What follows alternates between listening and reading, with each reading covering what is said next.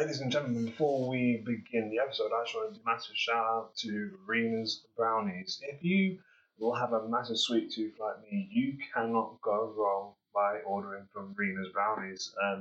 They have so many different flavors. I'd highly recommend the red velvet and the Oreo double chocolate cookie one. You can find Rena's Brownies on Instagram. So that's REENAS Brownies. So REENIAS. REENAS Brownies. As one word. Rena's Brownies. Go and support local businesses because they need it and you need your sweet tooth fixed. And now on with the show.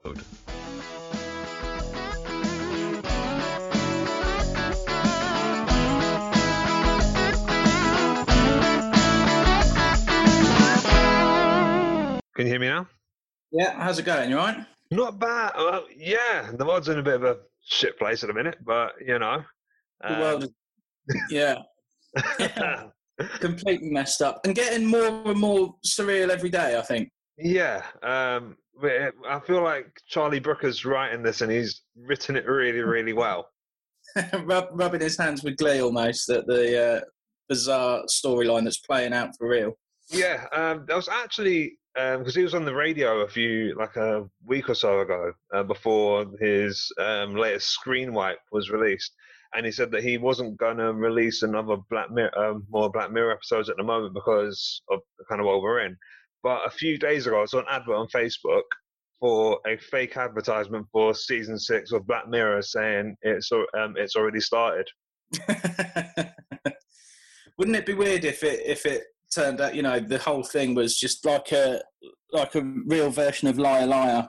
Oh, or, no, not Liar Liar. The Truman Show. The Truman Show, and everything is just one big experiment stroke TV show. Well, that is one conspiracy theory that I've heard flying around, that we're all just a part of the Matrix. And if that's true, can I please be woken up or whatever it is? Hang on, I'm just going to pop to the kitchen and fashion myself a hat out of tin foil. Yeah, well, we're going to bring in David Icke in a few minutes just to level us out, I reckon. How have you found not being able to do comedy? It's been do you know what? To begin with, I was like, actually, this is quite a nice little break, to be honest. It felt quite good to be able to have that step back from it all. I was all very positive, as lots of people were, about, I'll get loads of writing done, all of that kind of thing. And I'm very fortunate in that, comedy is not my main source of income. Yeah. So I wasn't one of these people who was suddenly panicking because their diary emptied and they suddenly worried about whether they were going to be able to pay the bills. So I was fortunate in that respect and thought to myself, it would be quite nice to just have a little break, a bit of a step back, a bit of time at home, no pressure. But now that it's gone on, and now that there seems to be no end to when this situation's going to be, when we're going to be able to go back into the clubs and back in front of an audience, it is starting to get a little bit uncomfortable, and I'm really starting to miss it, to be honest. Yeah, same. What I've come to realise is that I've now got just so much pent up manic energy that I have nowhere to release it. I do have to say, I'm a little bit concerned. I was talking to a friend of mine last night, and I'm a little bit concerned about how easily I've adapted to not integrating with people, not having to see people on a day-to-day basis. And I think it's going to be really weird getting back into just having to have like face-to-face meetings with people and talking to people, and just that kind of interaction that's been missing the whole time because there's been a screen in the way. Yeah. Well, I'm going to be going back into work a couple of 1 or 2 days this week, because obviously you're working at school, and it's going to be interesting. And I think. Have you been going in? Because I had to go. We went in and did a few days worth of the.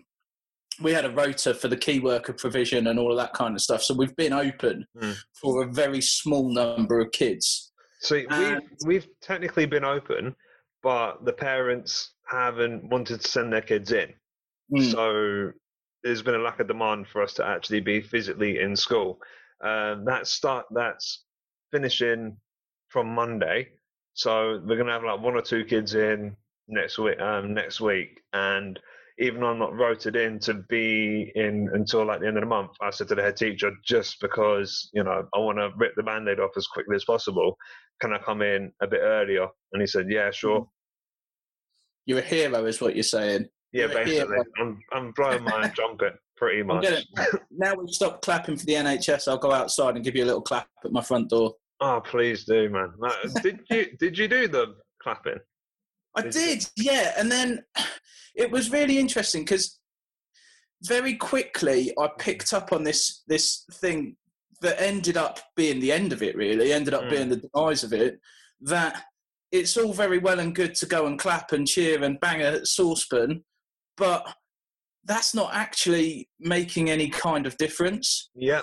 And I did feel it was really important. I'm slightly disappointed. Again, this is something that I was having a discussion about yesterday. I'm slightly disappointed that when all of this started with coronavirus and everything, it really felt like, as much as it was a tragedy and a crisis and a horrendous thing, it was bringing people back together.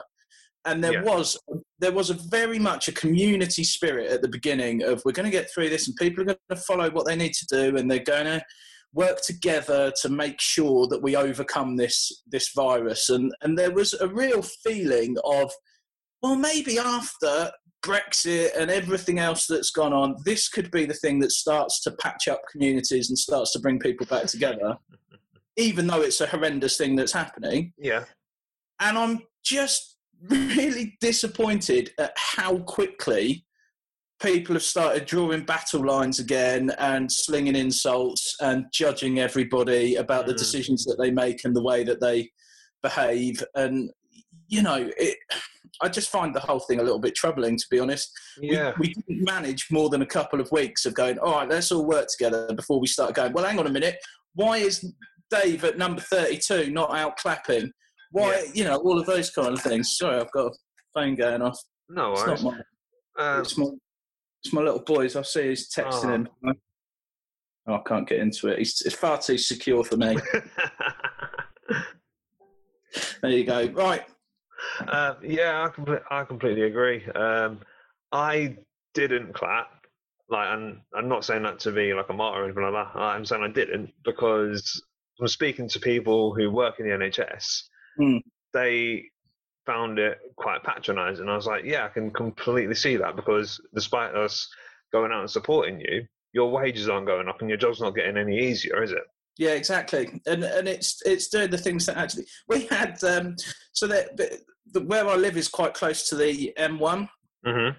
So there's a whole sort of recovery vehicle depot based just on the edge of the town. And they started at 8 o'clock on a Thursday night sending all their vehicles. They basically created a parade through the town every Thursday, and they had the lights going and the horns going and all that kind of stuff. And there was quite a nice sort of feel-good vibe to it all for about 2 weeks before people started complaining about the noise. And it's just, it strikes me that anything you do, people will take an opportunity to knock you down for it now. Well, yeah, I think, but I don't think anyone really expected it to last more than a week or a week and a bit, though, did they? So I think by that point, they probably fell over it all, if that makes sense. Yeah, I guess. Do you mean the clapping or the whole? I meant the whole lockdown. Well, definitely. When, as you say, working in a school, it was quite interesting because we had an eye on whether the schools were going to shut and what was going to happen, and there was a definite feeling that they were going to shut, despite the fact that the politicians kept coming out and saying, we won't be closing schools, this is not going to happen. And we had earmarked the date at which we closed about 3 weeks prior to the announcement that they were going to close on that date. We kind of figured that it was coming at that point. But we were expecting, the reason we picked that date is because we were expecting them to say that's 2 weeks before Easter, then you'll have the Easter holidays, that's 4 weeks out of school, that should be enough for this to all go away, everybody will come back in after Easter, and we would just get back to normal very, very quickly. Nobody expected it to go on for this amount of time. And the real jaw-dropping moment, I guess, was when they made that announcement and said, at the same time, we've cancelled all the exams for the summer. It was that point where you sort of went, oh, okay, that suggests long-term to me. This is not going to be something that's just done and dusted in a couple of weeks.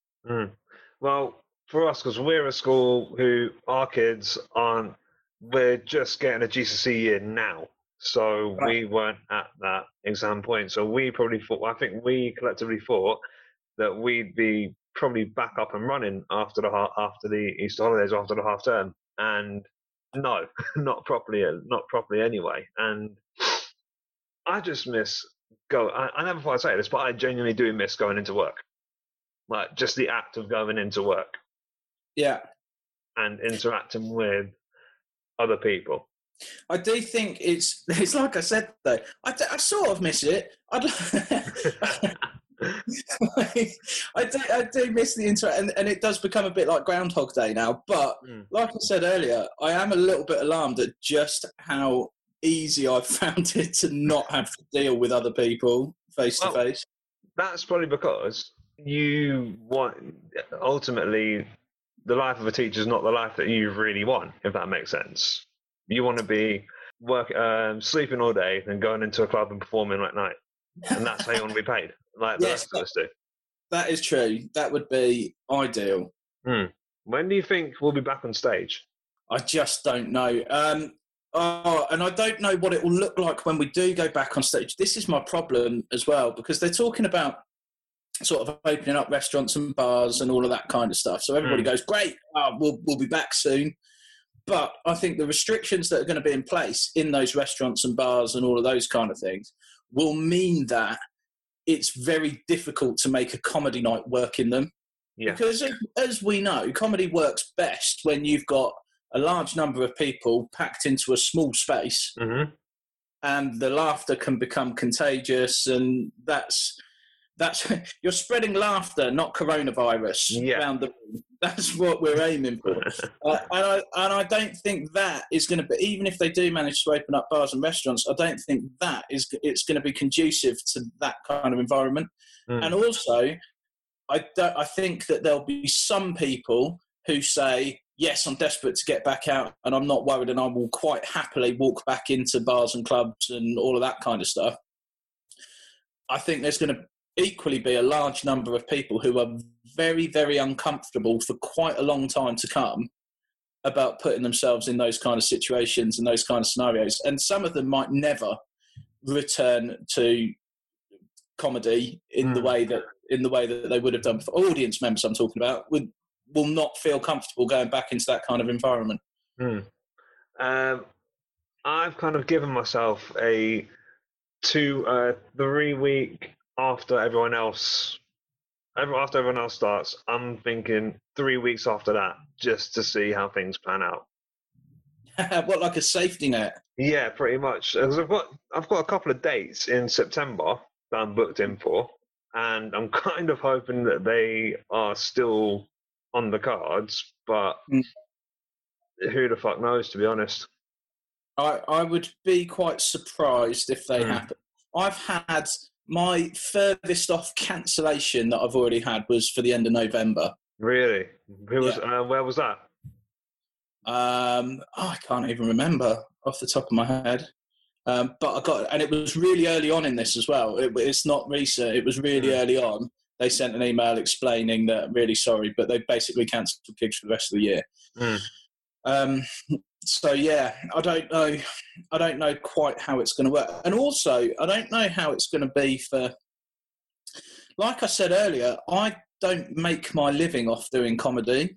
And I occasionally get paid expenses and things like that, but I don't know how the whole system of comedy is going to work and paid gigs will work.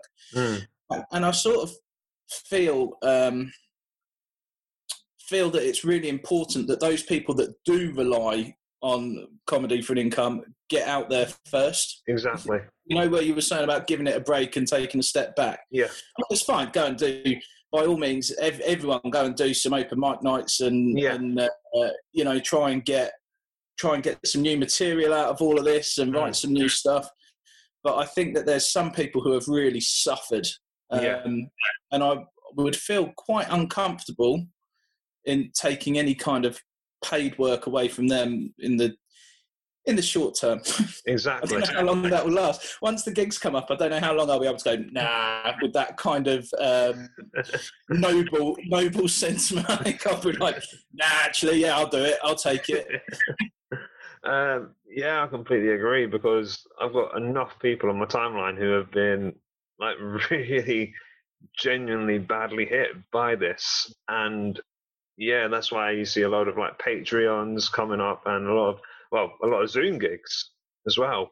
Like a lot of I really admire all those people who took a really short amount of time to feel sorry for themselves before looking for ways to make it all work. Yeah. I personally don't like the idea of me doing an online gig, and I've stayed away from it because I thought it would probably be more damaging to my confidence than anything else. Yeah. And some of the really early attempts at them that I saw, I don't think came across really, really well. But I am aware that people have kind of, obviously, with everything, it takes a little bit of time to get it right, doesn't it? And people have started to do that now. And I've seen lots and lots of good examples of people doing online gigs and you know, finding other ways to put content out. And what's that word? Everyone's a content creator now, aren't they? But yeah, everybody's found a way to kind of keep doing what they want to do and doing what they need to do, and trying to, particularly those people who have made a good living whilst they've been effectively furloughed from being a comedian, has been really impressive, I think.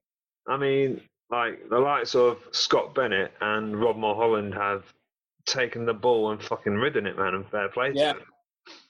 Yeah, absolutely. There's quite a few. James Alderson, I don't know if you know him. It's not even performing stand. I think, from what I understand, he just goes and chats online every night for about half an hour and says what he's thinking. And some of it, I'm sure, will be very, very funny, but it doesn't have to be. And he's doing really well. And Stuart Goldsmith, he's got his comedians on the couch thing as well. That show, The Infinite Sofa, yeah. Yeah, that's it. And he's got... this is what's been really interesting as well, because he's had some really big names on there. Yeah. And he did that really quickly. And I would have expected for something like that, you would either have to throw a budget at it, or you would have to build up over time to get big name commit. But I guess what he's got is links to really, really top industry people. And at the moment at which they've all got clear diaries as well, none of them are out gigging and doing stuff. So I guess they're keen to kind of participate. And he's built up enough of a platform with the ComCom pod to say, I've got this, would you like to do it? And they're going to jump it and say yes, because there's nothing else to do. And I was very fortunate when I made the documentary that I made in my first year of comedy. I interviewed Stu for that. And he was absolutely brilliant. He's a very affable guy. He's a very, good. He's one of the good guys in comedy. So I can see why other comedians and his peers, I guess, are keen to be part of the things that he's doing, because they know that he's one of comedy's good people. Question. You don't have to give me a specific amount, but because I've got a potential idea for a documentary once this is finished. How much in the ballpark did it cost for you to make yours? I wish I knew. I wish I knew.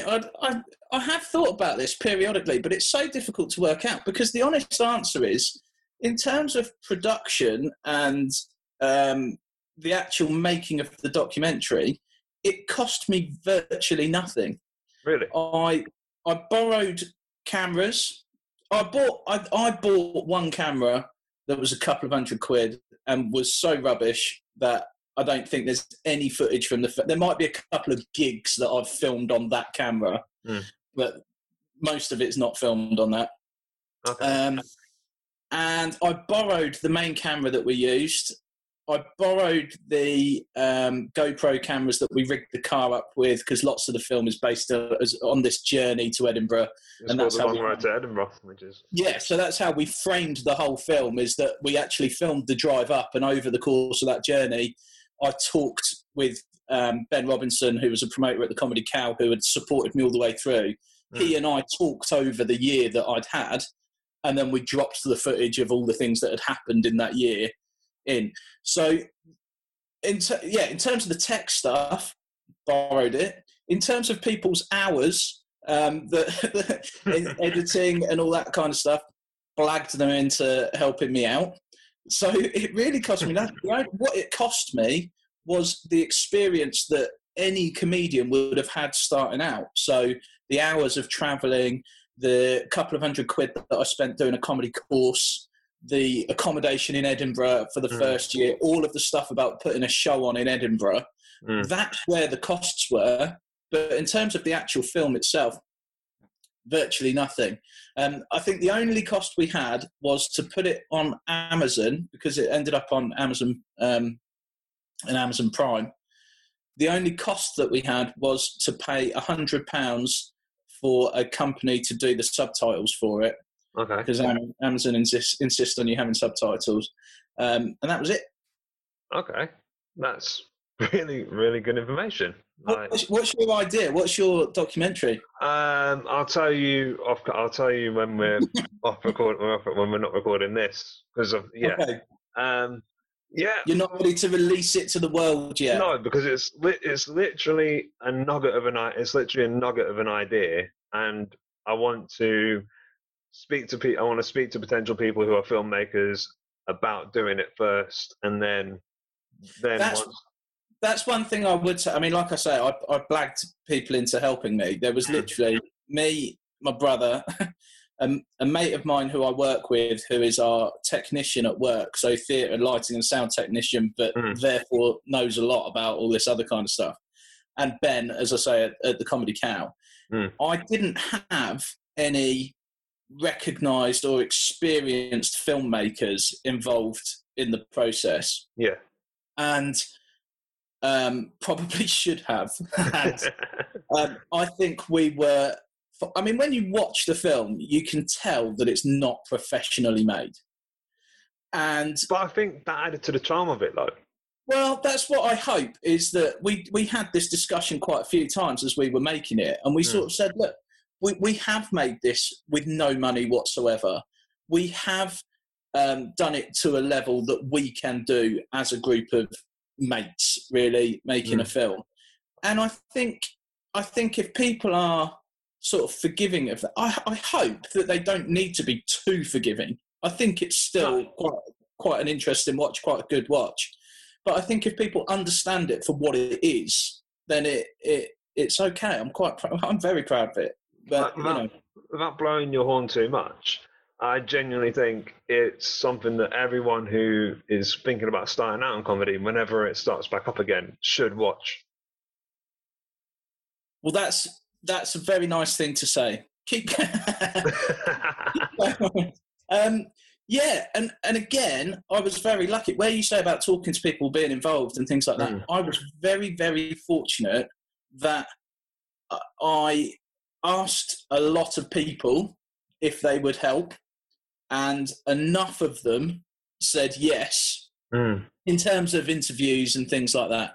I mean, I remember being extremely excited that a guy called Oliver Double, who is a lecturer in stand-up comedy, used to be a stand-up comedian, is now a lecturer, agreed to do it. Before I'd got any comedians on board, before I knew where it was going or what was happening, I emailed him and said, this is my idea. When I came up with the idea, I was reading his book at the time about the history of stand-up comedy. And when he emailed back and said, yeah, sure, I'd love to spend an hour chatting to you and I'm quite happy to be involved, it felt immediately like it was taking off. It felt like it was going to happen and it was going to work. And then getting, like I said, Stu Goldsmith involved, James Acaster agreeing to be interviewed for it was absolutely phenomenal. And it, what it did mean was that very quickly I was committed to doing it, and there was no sort of dipping your toe in. It was just happening. And therefore we were on it and going, and that was it. It's one of those things where, like, you jump in the deep end of the swimming pool and you've got to swim, otherwise you're going to sink, isn't it? Yeah, and also what it meant, I don't know what your idea is for your documentary, but what it meant was we didn't really know what the story was until it was finished. I knew the framework of it was going to be that I was going to go to Edinburgh and do this show, and that I figured that was going to be a big task.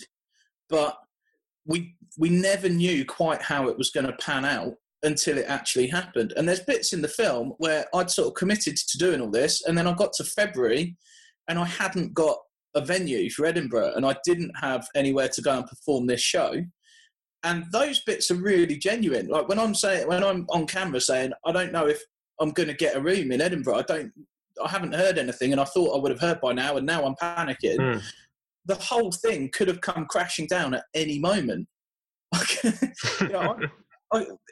It all just sort of came together and all just happened, and it was definitely more by luck than judgment, I think. So, speaking of Edinburgh, what do you think is going to happen to that next year? I'm really worried about this. I was talking about comedy not coming back and the whole model of how comedy rooms work and all of that kind of thing.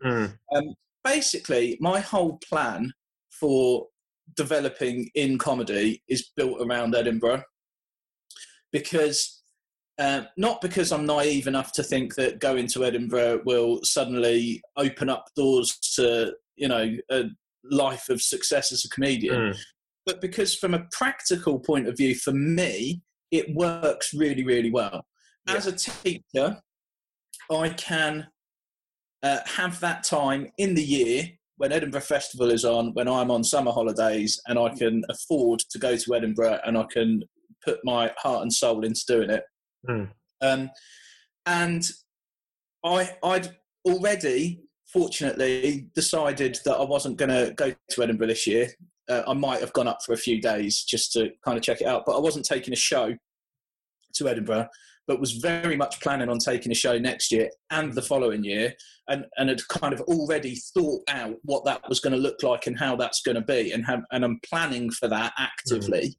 And now I'm really worried that the whole model of Edinburgh won't work because of the sheer numbers of people in small spaces and et cetera, et cetera. Famously in Edinburgh, for people doing the sort of level of shows that I've been doing, where I do the free festival and go out on the streets and hope that it rains 10 minutes before your show so that people can watch it, that sort of stuff. You're lucky if you get double figures in through the door. I've been very fortunate to, last time in Edinburgh, have double figures up to about 40 in 75% of the shows that we did, which was great. But that could all go. And I worry that either Edinburgh won't happen because it's not viable for that amount of venues to run shows. And I've done shows in Edinburgh where it's held 12 people. If you fill the room, there's 12 people in the audience. Those can't happen anymore. That won't work. No. Which means that either Edinburgh falls apart or it becomes elitist, and you lose. You mean it wasn't elitist already? Well, but the great thing about Edinburgh is that anybody can take a show up there. Yeah, that's true. Anybody can do it. If you put your mind to it and you work hard on the show, you can go, and there are opportunities for everybody. And I worry that it will only be larger venues that can then adhere to the the kind of guidelines, whatever the rules might be at that particular moment in time, which is going to affect the cost of those rooms and how the whole kind of ecosystem of Edinburgh works. And you end up losing the opportunity for comedians who are going up and learning and growing to be able to go and do that. I mean, one of the best things about doing the documentary in that first year and being a brand new comedian and going up to Edinburgh and doing a full run at Edinburgh at the end of my first year in comedy is that it made me a much better comedian. Yeah. And when I came back from Edinburgh and then went back out doing open mic nights and starting to get open spots on pro bills and all that kind of stuff, I was much better for the experience of having gigged 25 days in a row. Yeah. And there'll be other people now, potentially, who don't have that opportunity. Yeah. I completely agree that on pretty much every one of those points, especially the whole concept. Because I did it at the end of halfway through my second year in comedy. And it was the best learning experience I think I've ever had. I mean, it's bloody expensive, don't get me wrong. But it's... It's essentially a summer camp for adults, isn't it? Stu Goldsmith in his interview that he did with me described it as college for stand-ups. Yeah, it's like Freshers Week, but a college where you're learning all about how to do it as well. Yeah, and that's the best way to put it. And that'll be a real shame if that's gone. Because we can't just have the likes of Gilded Balloon or the big three, the big three as they're called, taking everything over. Well, I hope not. As I say, I hope not. And I don't know. But to go back, I suppose, to answer your original question, it's very worrying what will happen with Edinburgh. I guess what will happen is that actually, and there are lots of other festivals already, but I think there'll be more other festivals in smaller pockets rather than this one big place where everybody from all over the world goes. And there might be something along those lines where you actually end up with a lot more smaller festivals taking place. Perhaps during August, and people move around. They're not all in one place. The comedians, I mean, I'm all in one place for an entire month. They might do a week here and a week there and a week. I don't know. But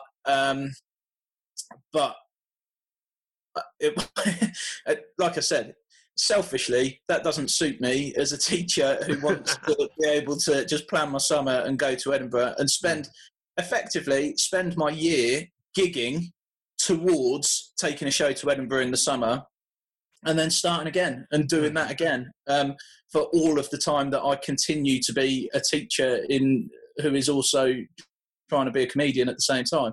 It seems to fit really nicely for me. And my long-suffering wife has kindly agreed, because I did have a plan to get out of I've had a plan for years to not be a teacher anymore. And that hasn't worked out financially and with family commitments and all of that kind of stuff. I need the income of being a teacher.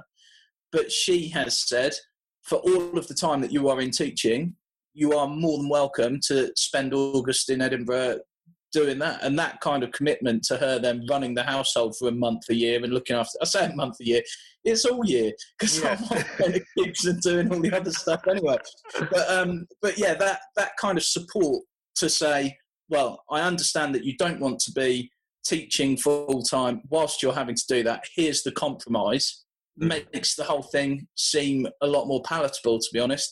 And with the crisis that we're currently going through, it feels like a much more sensible plan going forward anyway, is to stay in teaching, because who knows what could happen down the line.